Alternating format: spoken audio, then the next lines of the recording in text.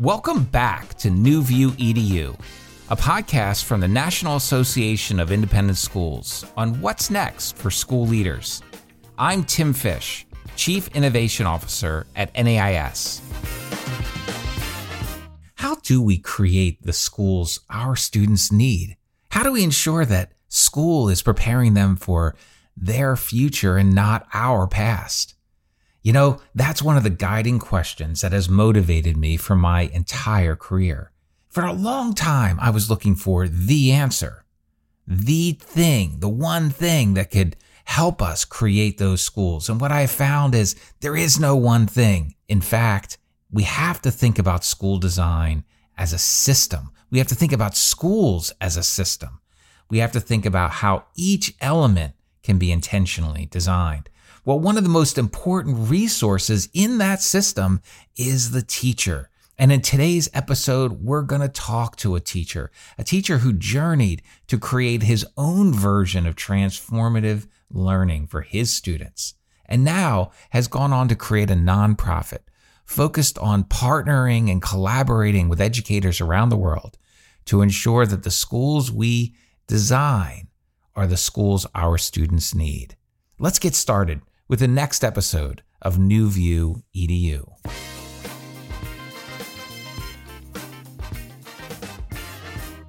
Chris McNutt is co-founder and executive director of Human Restoration Project, a nonprofit organization focused on young people and educator well-being and engagement. He is a former digital design and social studies teacher and focuses his work on purpose finding, community engagement, and systems-based thinking. Chris, we are so excited to welcome you to New View EDU today. Thank you so much for joining us. Hey, thanks, Tim. Appreciate the invite. You know, I'm interested, Chris, like your journey from teacher to now co-founder of Human Restoration Project. Tell us a little bit about your journey. How did you end up here? Yeah, so I started off, as you just said, as a social studies teacher. I taught at a public magnet school out in Springfield, Ohio, which is like 45 minutes west of Columbus. Later on, I taught digital design. And I got really baked into the progressive education movement early on. I was fortunate in my master's program I had a professor that introduced us to a lot of critical pedagogy. So bell hooks and Paulo Freire, those types of folks, as well as folks like Alfie Kohn, and those that are embedded more in progressive education circles typically. And to be honest, when I first started teaching, I didn't understand any of those things. I kind of went through the motions. Me too.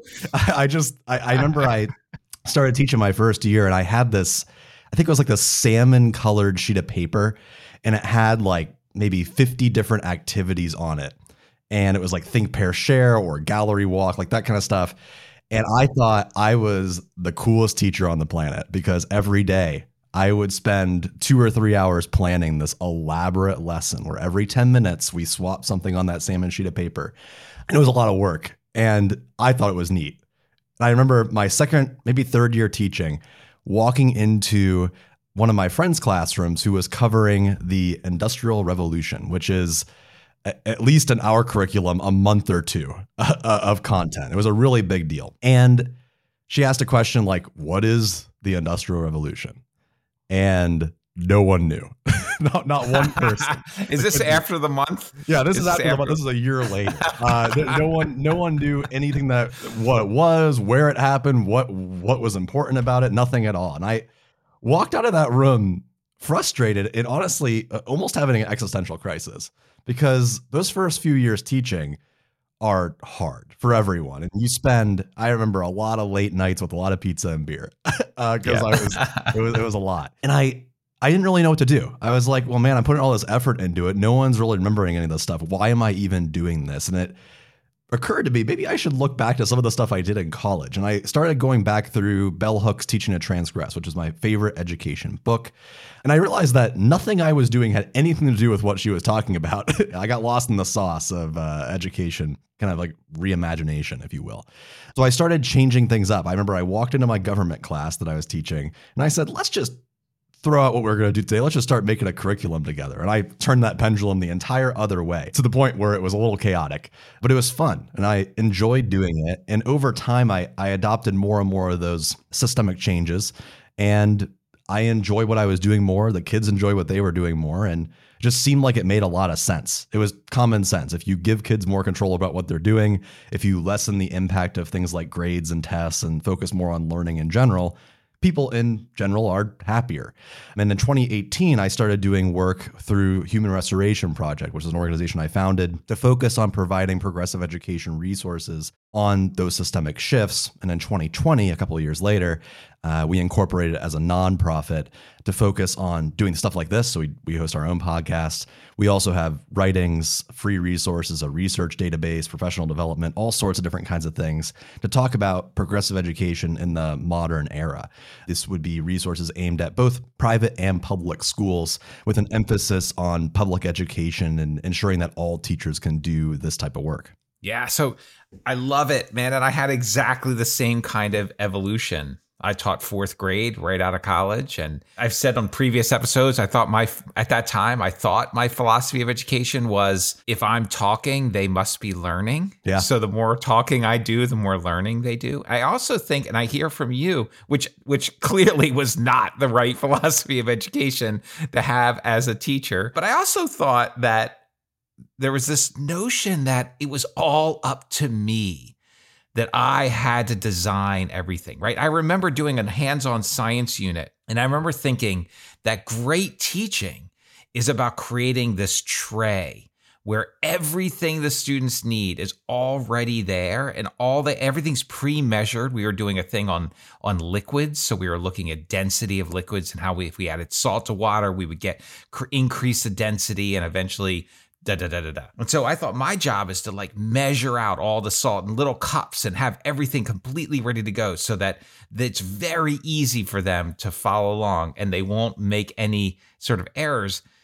And that notion of me staying at school till 9 p.m. measuring out salt in little cups, right? I thought that's what great teaching looks like because I'm ensuring success of my lesson. And what I was missing was that notion of experimentation, the notion of literally just giving students the box of salt and water and saying, discover what you can about density. Exactly.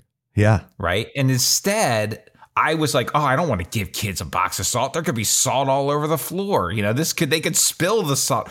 So all that notion, all that thinking was impacting the design of the learning experience and downstream what they ended up learning about density, or as you said, what they didn't end up learning about density or the Industrial Revolution or, any other topic that we're talking about, right?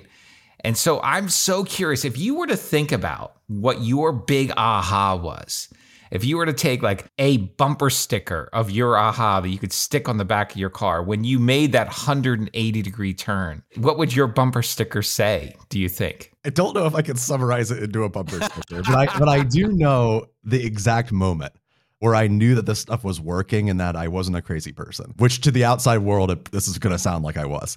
I remember when I shifted my curriculum and I threw it out and I had the kids co-design what we were going to do. I went really radical. I remember we had this classroom that had this giant window on the side so you could see in, just so it sounds like I'm not breaking some kind of rule here. And I remember I said, okay, design a curriculum. I don't care what's in it. Just tell me what you want to learn about. I'm going to leave and come back in 40 minutes and write it up on the board and let's just talk about it. And I left. And every now and then I kind of peek in, make sure, nothing terrible is going on. And when I walked back in, the kids had developed this massive list of everything from life skills, like changing a tire and paying taxes, that kind of stuff, to typical government stuff. And then there was some weird stuff on there. There was, let's talk about dystopias and let's talk about science fiction. And I was sitting there and I was like, dude, what if we do a futuristic government together and we make this weird galaxy brain 400 years in the future? What does the government look like? And we did. In that class alone, we made this weird framework where kids would propose changes to this galactic constitution. And randomly we had a council of like life skill coaches that on Fridays every now and then we went outside and changed a tire on a car because for some reason 400 years in the future that's still going on, but that's besides the point. And it was weird. Like kids would come in like dressed up as aliens. It was bizarre and playful. And this is with ninth graders, keep you in mind. But it was fun. Like I enjoyed coming to work every single day and doing those lessons. And the kids controlled it. They knew what they wanted to come in and talk about. And I did very little planning outside of the initial just like, okay, here's what we're all going to do. And like, let's start deviating this out and kind of managing the beginning of that process. After that, for the next 5 or 6 weeks, it was all student controlled, and I just came in and enjoyed the ride. And to be honest, there was a lot of like missteps along the way. There were many lessons that fall flat, some that lasted 10 minutes, and it was just like, okay, let's just take over and fix that one. But it felt so much more authentic. And those kids, I remember I actually spoke to one of those kids at a coffee shop the other day who is now graduating college, which terrifies me. They still remember that and they loved it. They said it was one of the favorite things they did in school, just from like some decision on a whim. Yeah, it's so interesting too. I've learned a lot of lessons. I think for my bumper sticker, and I've had more time to think about it, I think mine would be something to the effect of, it's not all about me. That was one of my big lessons, right? And so one of the ideas that I'm really curious about in this is that often when I've talked with people about what this model could look like, what engagement, heavy engagement can look like, when we can breathe more student agency, more choice, more direction, more self-efficacy into school, what does that look like? And one of the things people often fear, just like me with the salt in the little containers, was like, as soon as we let go of control, we're going to lose rigor. School's now just going to be this big freaking fun free-for-all where kids aren't learning anything, right? So help me get there. Help me. If I'm a teacher or I'm a parent or I'm somebody going, come on, this sounds like the most hippy-dippy sort of experience of what school is. I'm pushing back a little bit like, come on, help me see how well-designed agency-rich learning can actually increase rigor, increase complexity, and increase deep learning and engagement. Exactly. Now that you gave a bumper sticker example, I can expand on my own, which will help answer this question, which is an HRP tagline, which is trust kids. Oh, there it is. That kids can bring experience and perspective to the table and offer just as much as the teacher does, if not more.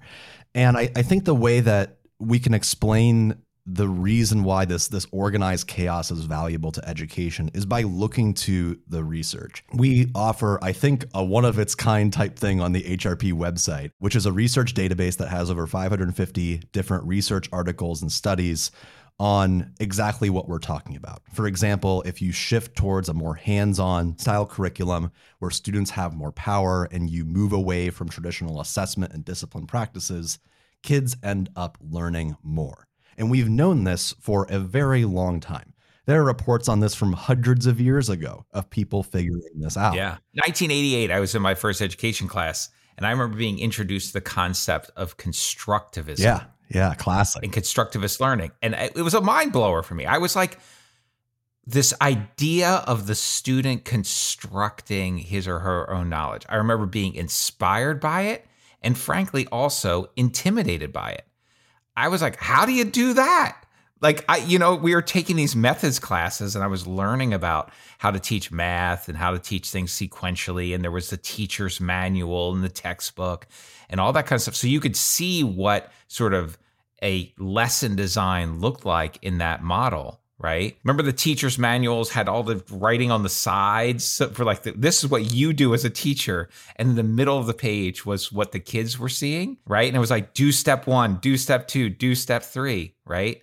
And so constructivism was completely counter to that. It was like, I was like, how do I invent that? So much of teaching the teacher has become seeing teachers as technicians, right? It's become, How can I tell teachers exactly what to do and keep firm control over the sequential pace of the curriculum? And as a result, that's how many teachers see their own classrooms. How do I move students through step by step in order to ensure that they're learning, in scare quotes, which is exactly what you and I were just talking about in terms of the beginning of this conversation. That doesn't necessarily equate to more learning. There's a debate in the research field, if you will, between child developmental psychologists, folks that study how children grow up and how they learn, versus cognitive scientists, those who kind of look at learning in a lab and look at brain science. And many teachers and teaching curriculums look at cognitive science and they go, oh, well, it says right here that if you give kids X number of questions and talk to them for X amount of time, that is like the perfect amount of time to talk to them about this concept. Therefore, let's do that over and over again until they improve their test scores. Meanwhile, that lacks the context of child developmental psychologists who will say, well, what about how the kid feels that day? Or what about when you place their friends in the room? Or what about social media? Or what about all of these other things that go into learning, which at the end of the day means that learning is incredibly complex and messy. It's not something that occurs in a lab. So therefore, we can't view it as such. We can't see it as something that's pre-scripted. What that means as like an adult who's managing, I guess, a group of students, or guiding them would be a better word, is think about how kids just act in the real world outside of school. Many parents have kids, for example, play Minecraft, right? Which is a great learning tool. Kids learn programming and reading, and they do all this awesome stuff without any teacher guidance. And sometimes they're doing it and sometimes they're not doing it. They will play for 5 hours and the next day they'll play it for 30 minutes. And it's just really all over the place. Our goal as teachers is to figure out, how can I develop frameworks that can manage that complexity and figure out ways in which we can have students that are all working together at different paces through projects in different ways and at different times, which sounds like a lot to manage, but ultimately comes back to that idea of trusting kids and recognizing that learning is something that we all want to do. We just need to have help in getting there, if that makes sense. It totally makes sense. It completely makes sense. And it's this notion of, also for me, what I'm so curious about is to get to that, what the constructed environment needs to look like for students, right? What does school need to be? You know, last night, my wife and I were downstairs and she's going to be giving one of our this sort of playhouse that we had for our kids when they were really little. I have 4 kids, they're all grown. And we're giving it away to one of her friends at work who has some young children. And we're giving away all the furniture stuff that goes in the house and so on. And we were sitting there putting the stuff into the box that we were going to give. And there was a bunch of other stuff in the boxes, right, that was unrelated to the house. And she was like, well, you don't give them that stuff, right? Because that's not the furniture for a house. And I was like, well, wait a minute. Do you think they might just want to play with this? Might they invent a way that this spinny thing from another toy might fit into the house, right? And it was this concept for me that we got into talking about, because in her mind, when you give someone a playhouse and furniture, you give them a playhouse and furniture. You don't give them a bunch of other stuff. But what I'm curious about is in school, how we end up doing that with the way that we think about disciplinary learning, the way that we think about grade levels, the way that we think about sequential curriculum, that what we're essentially doing is only playing in a single domain. And really, where learning happens is when we can do that, what Jay McNutt calls designing for transfer, that we design in the messiness, that we design in the opportunity to make new connections, right? Because the whole thing that I understand, if I'm going to boil down brain science, if I'm going to boil down learning, it comes down to this idea that you must do it yourself, that you only can learn if you construct. This notion that constructivism is another theory and that there's this other way that you in fact can shove it into kids' heads. I'm actually that's not learning, right? Right. That to learn something for the long term, you must construct it yourself. It's the only path, not a path. It's the only path to get there. I'd love your thoughts on that. Am I off base, or does that make sense to you? I think that makes a ton of sense. And there's two things I would say. First off, in regards to understanding that exact concept when it comes to play, there's so much fascinating research amongst play scientists, which sounds like an awesome career, where they're concerned that today's young people are being fed their imagination through play, as in toys have become so commodified. For example, if I go to the store and buy a toy, maybe it's like SpongeBob SquarePants, that I already know how that toy is supposed to act. Yes. As in, like, there's a script being provided to me by watching the television show or playing the video game. Whereas in the olden days, and they still make toys like this now, but like I remember growing up and it was like a Slinky, which has no like purpose. It's just a thing. And I invent my own stories from that. And play scientists want to find ways at which we can design toys for young people where they manufacture their own, their own ideas about what the world is and manipulate it, and the exact kind of thing we're talking about. And that's interesting because it's the same thing that we're talking about in terms of schools, right? It's the same idea of, I don't need to provide a script or a backstory that tells people exactly what they should do with their learning. They need to discover those ideas for themselves. So to kind of talk about how we frame this at Human Restoration Project, we see this through 4 different value statements. We have learning is driven by purpose, finding, and community relevance. So it's all about getting out into the community and finding things that students have to offer. Like, what is the unique, awesome perspective or skill set or ideas that they have, and incorporating that into the curriculum. The second of 4 is that social justice is the cornerstone to educational success.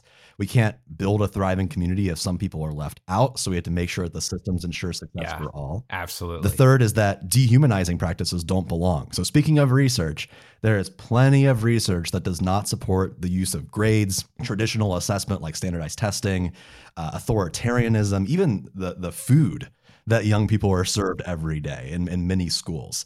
We know from the research that many of those practices harm people. We could talk about that in a second because it's usually the statement that gets people going. But we can reimagine those things. And the fourth value statement is that learners are respectful toward each other's innate human worth. So that teachers value young people value each other. So it's not all about me, it's about everyone in the room.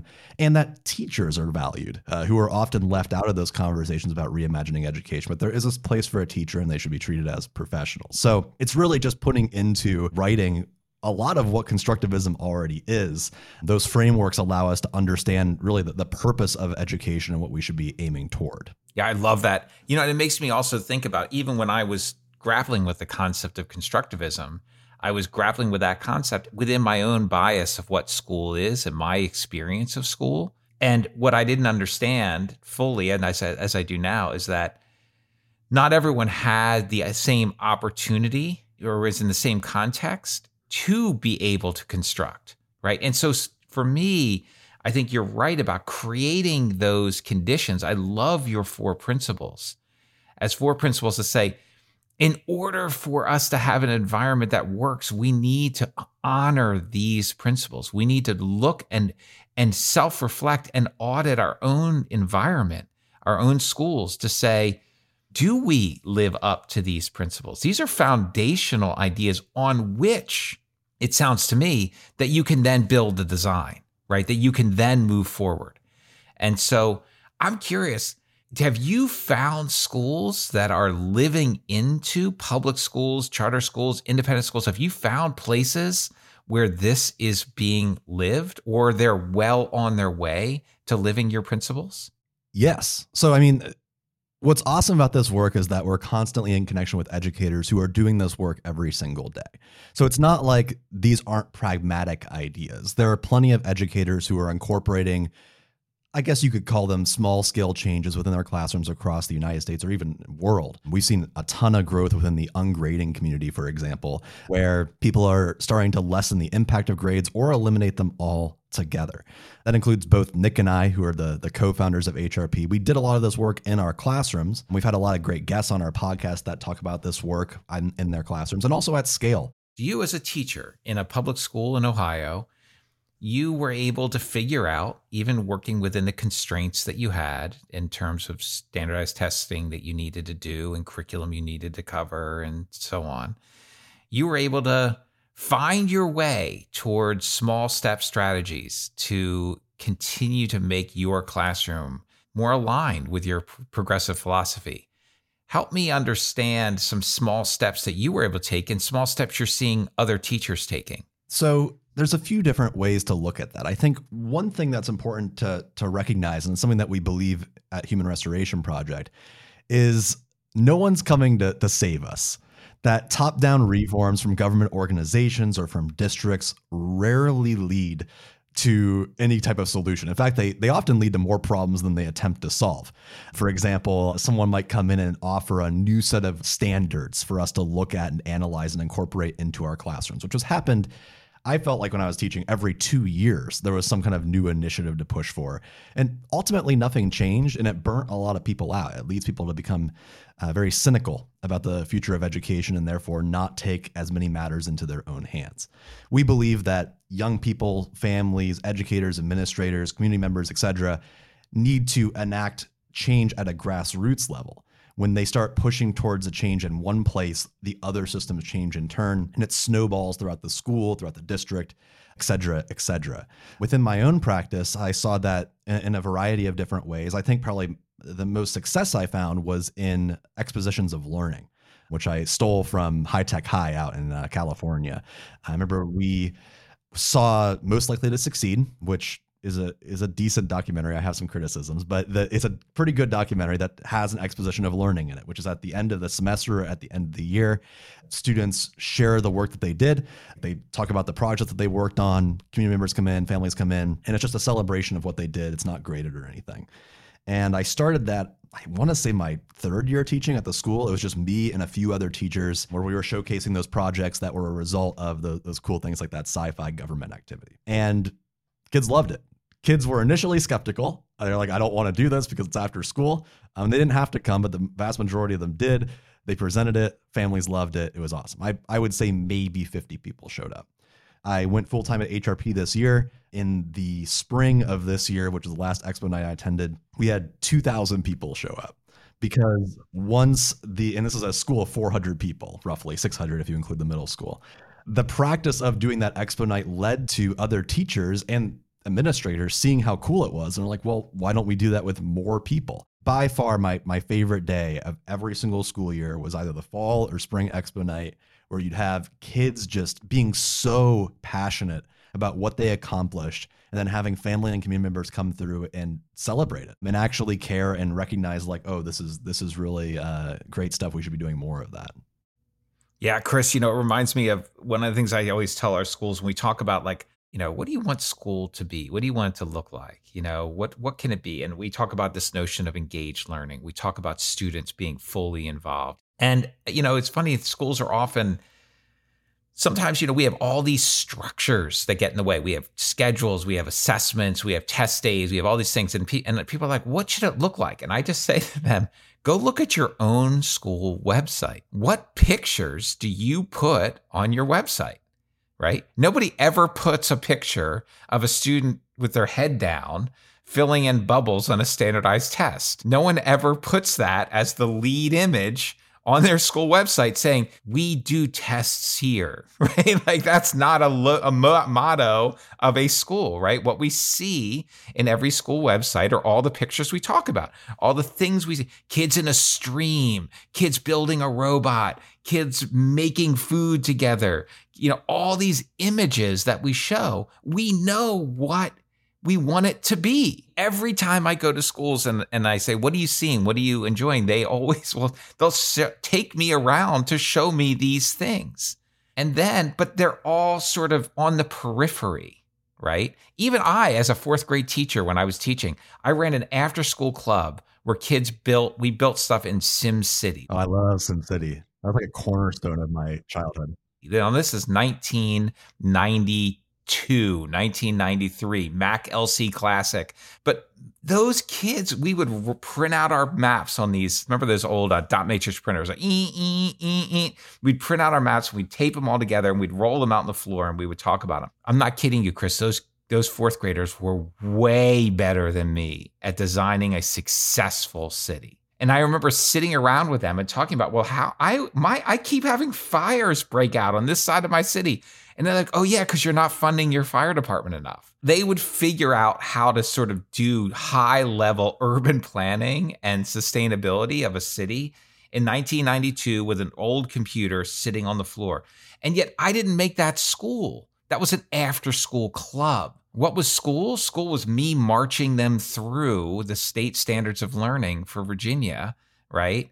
And so why can't school be more of those things? Why can't school be more of that kind of deep engaged learning? And I think you're right. I think exposition is a powerful way to unlock that potential. I'm wondering, what other things do you think could be incredibly strong levers to help schools make progress in moving toward this highly engagement-based, relevant, agency-rich learning? I think that there's a variety of different tools that at the end of the day, the most important thing is that we show rather than tell the importance of these concepts.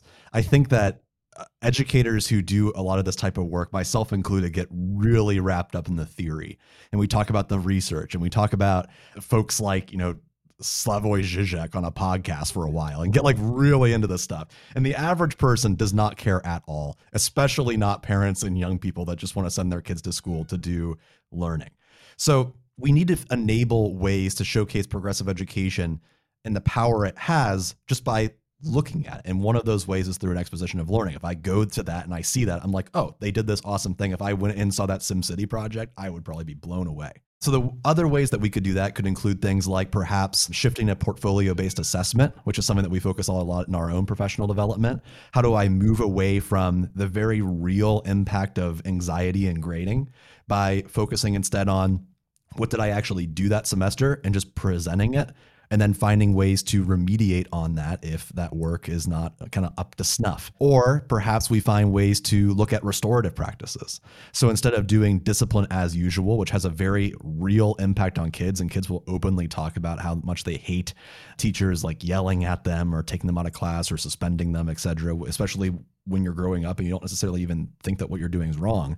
You can shift to ways that what you do, like restorative circles where people are talking to each other and learning from each other, and finding ways that kids actually recognize the impact of the work that you're doing.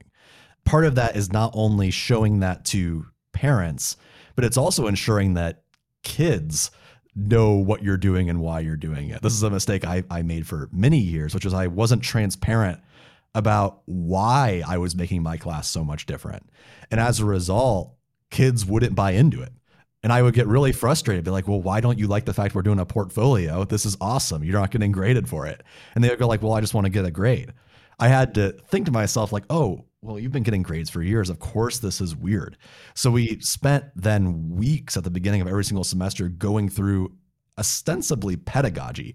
We were talking about like the purpose of school. Why are we doing this? Like kind of building that coalition of the willing of people in the room on fighting that battle with me, kind of against the school system, which has like this almost like revolutionary feel that kids really buy into. But at the end of the day, what they created as a result and what they were able to show was better than what you would see in a traditional kind of quiz every Friday type class.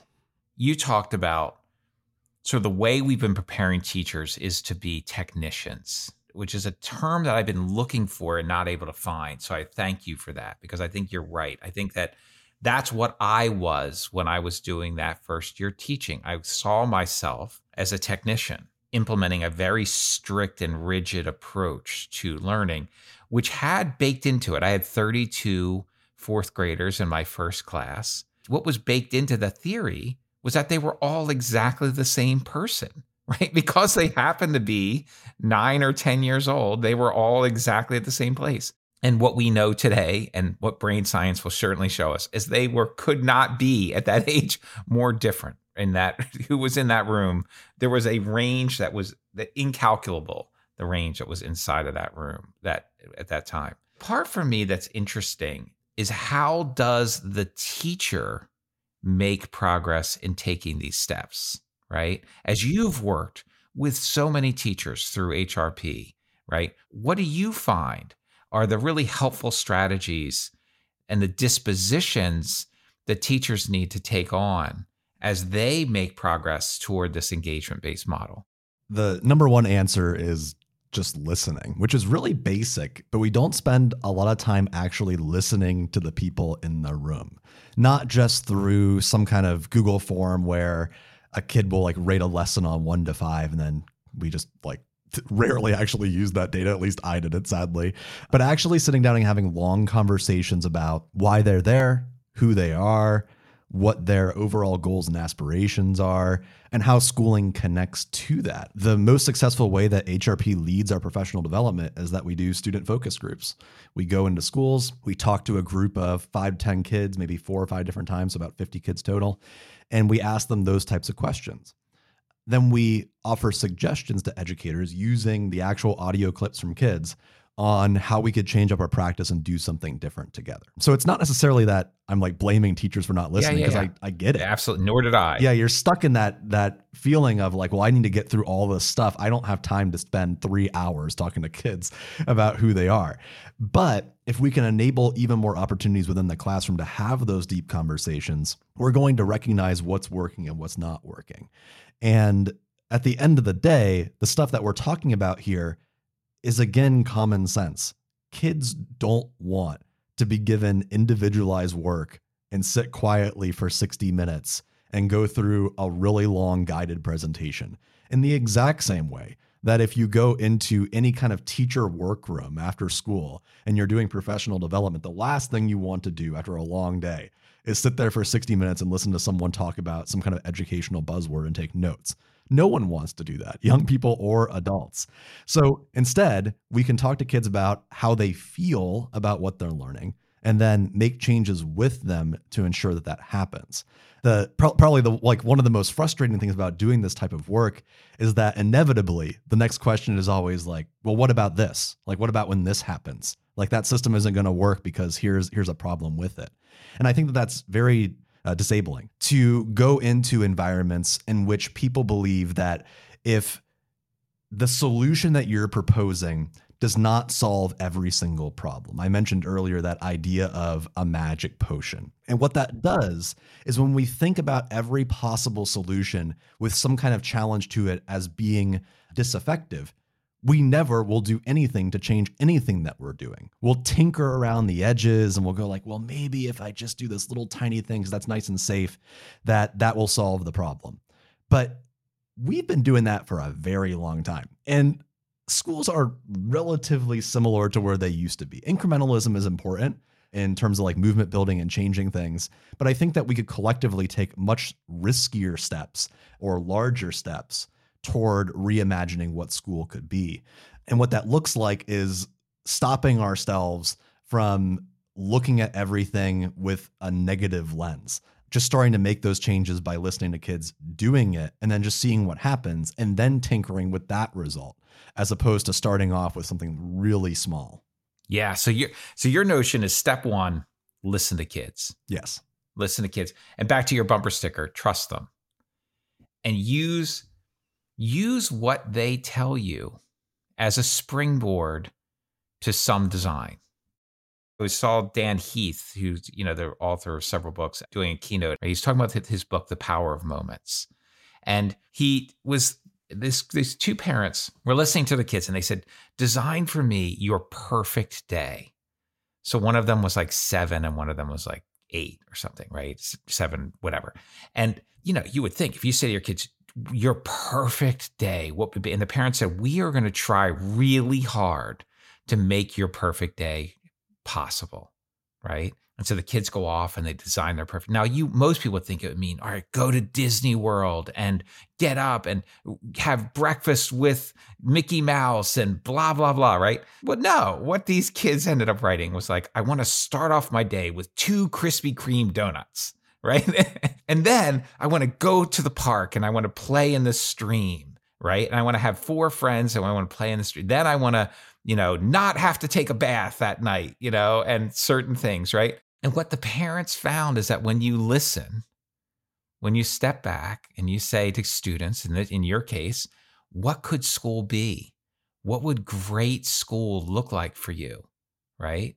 If we just begin with some of that listening, What would a great history class look like for you? When you ask those kinds of questions, and I'm sure they're much smarter questions that someone could ask, and then use that as a teacher, right? Moving from technician to designer. What would you add to that, Chris?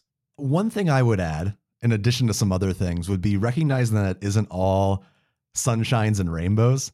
Noting that when you have these conversations with kids and they're crafting their own curriculums, you are going to have many kids who are just going to say, let's go play basketball in the gym the entire time. And sometimes you can actually get away with leaning into that, because this is a classic children's story. Kids, when they're given the freedom to do something for the first time, they go wild and they want to do a lot of really fun things really quick. And over time, that gets really boring or just really over the top. And I don't want to do those things anymore. I want to get back to business. I want to do the interesting things that I'm here to do. And 99.9% of the time, I found that kids, given a couple of weeks to adjust into these new systems, will end up making much more rigorous and challenging tasks than I would have done if I were the ones designing these lessons. I think a very common misnomer in experiential or constructivist education is that the work is somehow easier because it's more maybe like arts and craftsy. Like it's like, oh, kids are making things. It's not just drilling content. And that couldn't be further from the truth. In fact, I remember in the spring, I actually did a lesson, I think it was the same, maybe it was the fall, surrounding utopias and dystopias. And kids were doing city planning. So we did a very similar type of lesson. We ordered a bunch of Lego. Kids were given a certain number of Lego and they could trade. And it was this complex like economy type thing going on. They developed out their own government systems for those things. And the kids had that framework and then could do really whatever they want with it. And you had some kids that just went so over the top with their planning. There was a group that built their entire infrastructure underwater. And all it did was take one of us that were like co-leading this project to say, well, what about like water pressure? Like, isn't that going to impact like the people under? And all of a sudden we got a report about like how engineers, like, I don't even know, I don't understand it, about like how engineers build stuff underwater. It was incredibly complex. And I would have never even thought to assign something like that because I don't even know what that is.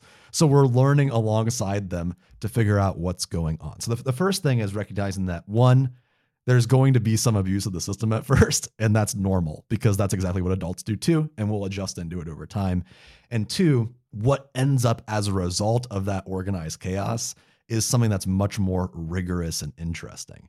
I think the other thing that comes to mind right away of something that we could add on is the importance of it being interdisciplinary, and that the more we can invite other teachers and other classrooms into this work, not only are we spreading the pedagogy and enabling kind of a coalition of folks who can push back against what's already there, but we're also going to have better lessons and better projects and better units, because it's always more interesting to work with another teacher, especially if it's not a group that you're typically working with. For example, like social studies and math or science and English, as opposed to like the humanities and STEM or the traditional groupings.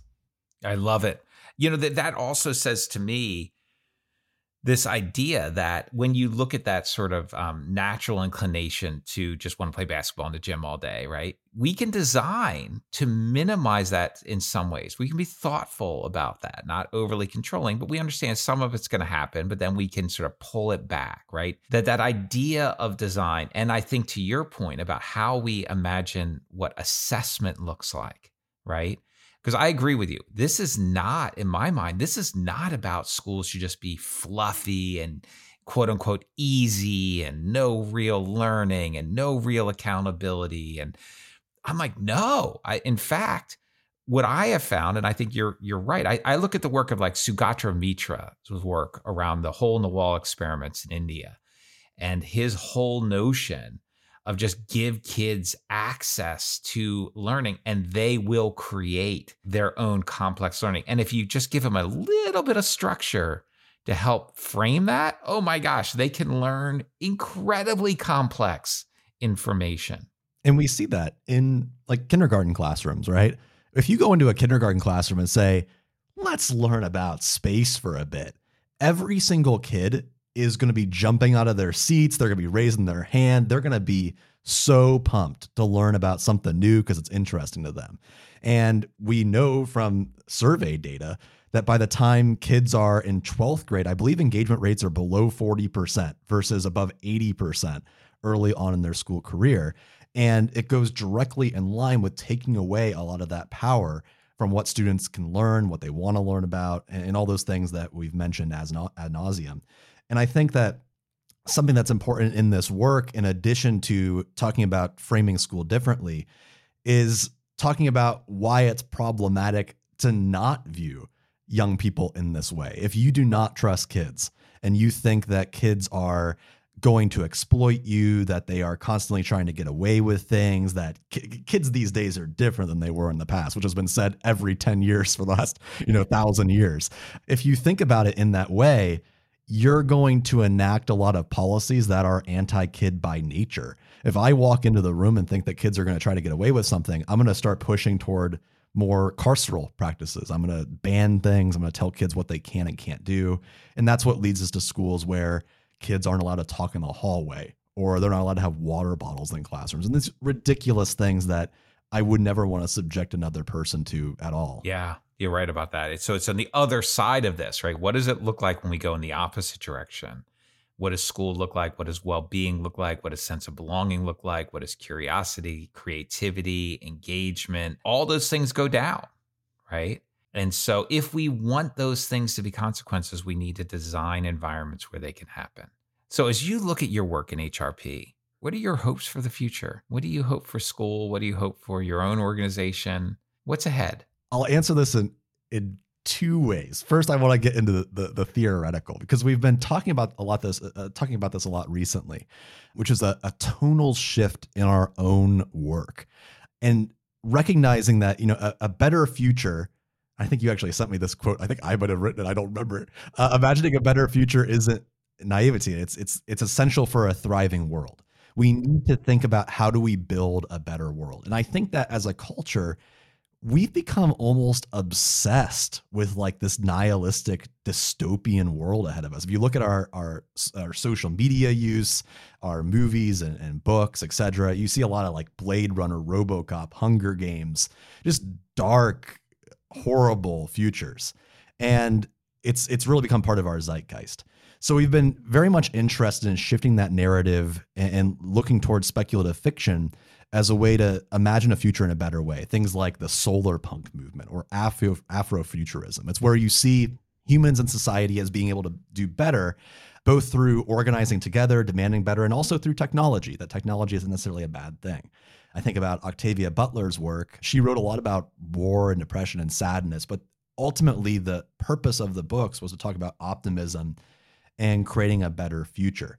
And if we imagine a future that's better, we won't get caught in that stasis of thinking, well, why would I bother attempting to do any of this stuff? I mean, look at how terrible everything is. The future is so bleak. We get caught in that stasis. So with that said, my hope is that folks buy into the idea that they can push back and find ways to integrate those human-centered systemic changes. They are willing to take those bigger steps to figure out things like ungrading, restorative justice, purpose-finding, experiential learning, all of these different things, and they just do it. They put it into practice. They leverage their power and privilege and recognize like, hey, I might not be able to do this year, but if I start organizing 3 clubs and I've been here for a few years, I could probably get away with pushing a little bit further than I did in the past, and taking as large a step as possible while making a difference for all learners.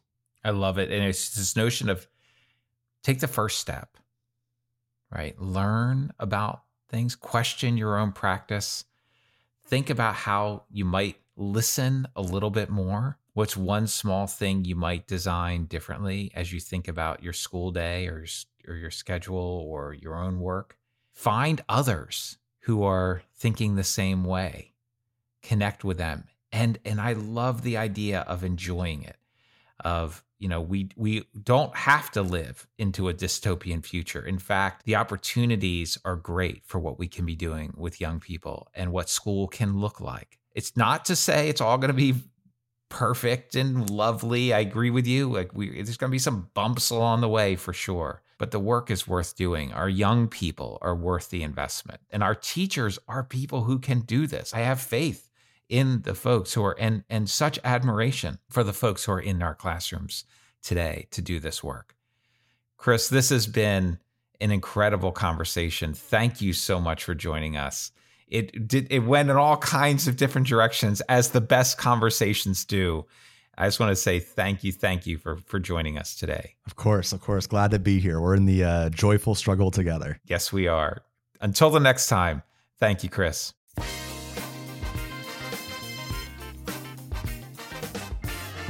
I am so grateful for that conversation with Chris. You know, the work he's doing at Human Restoration Project is truly inspiring.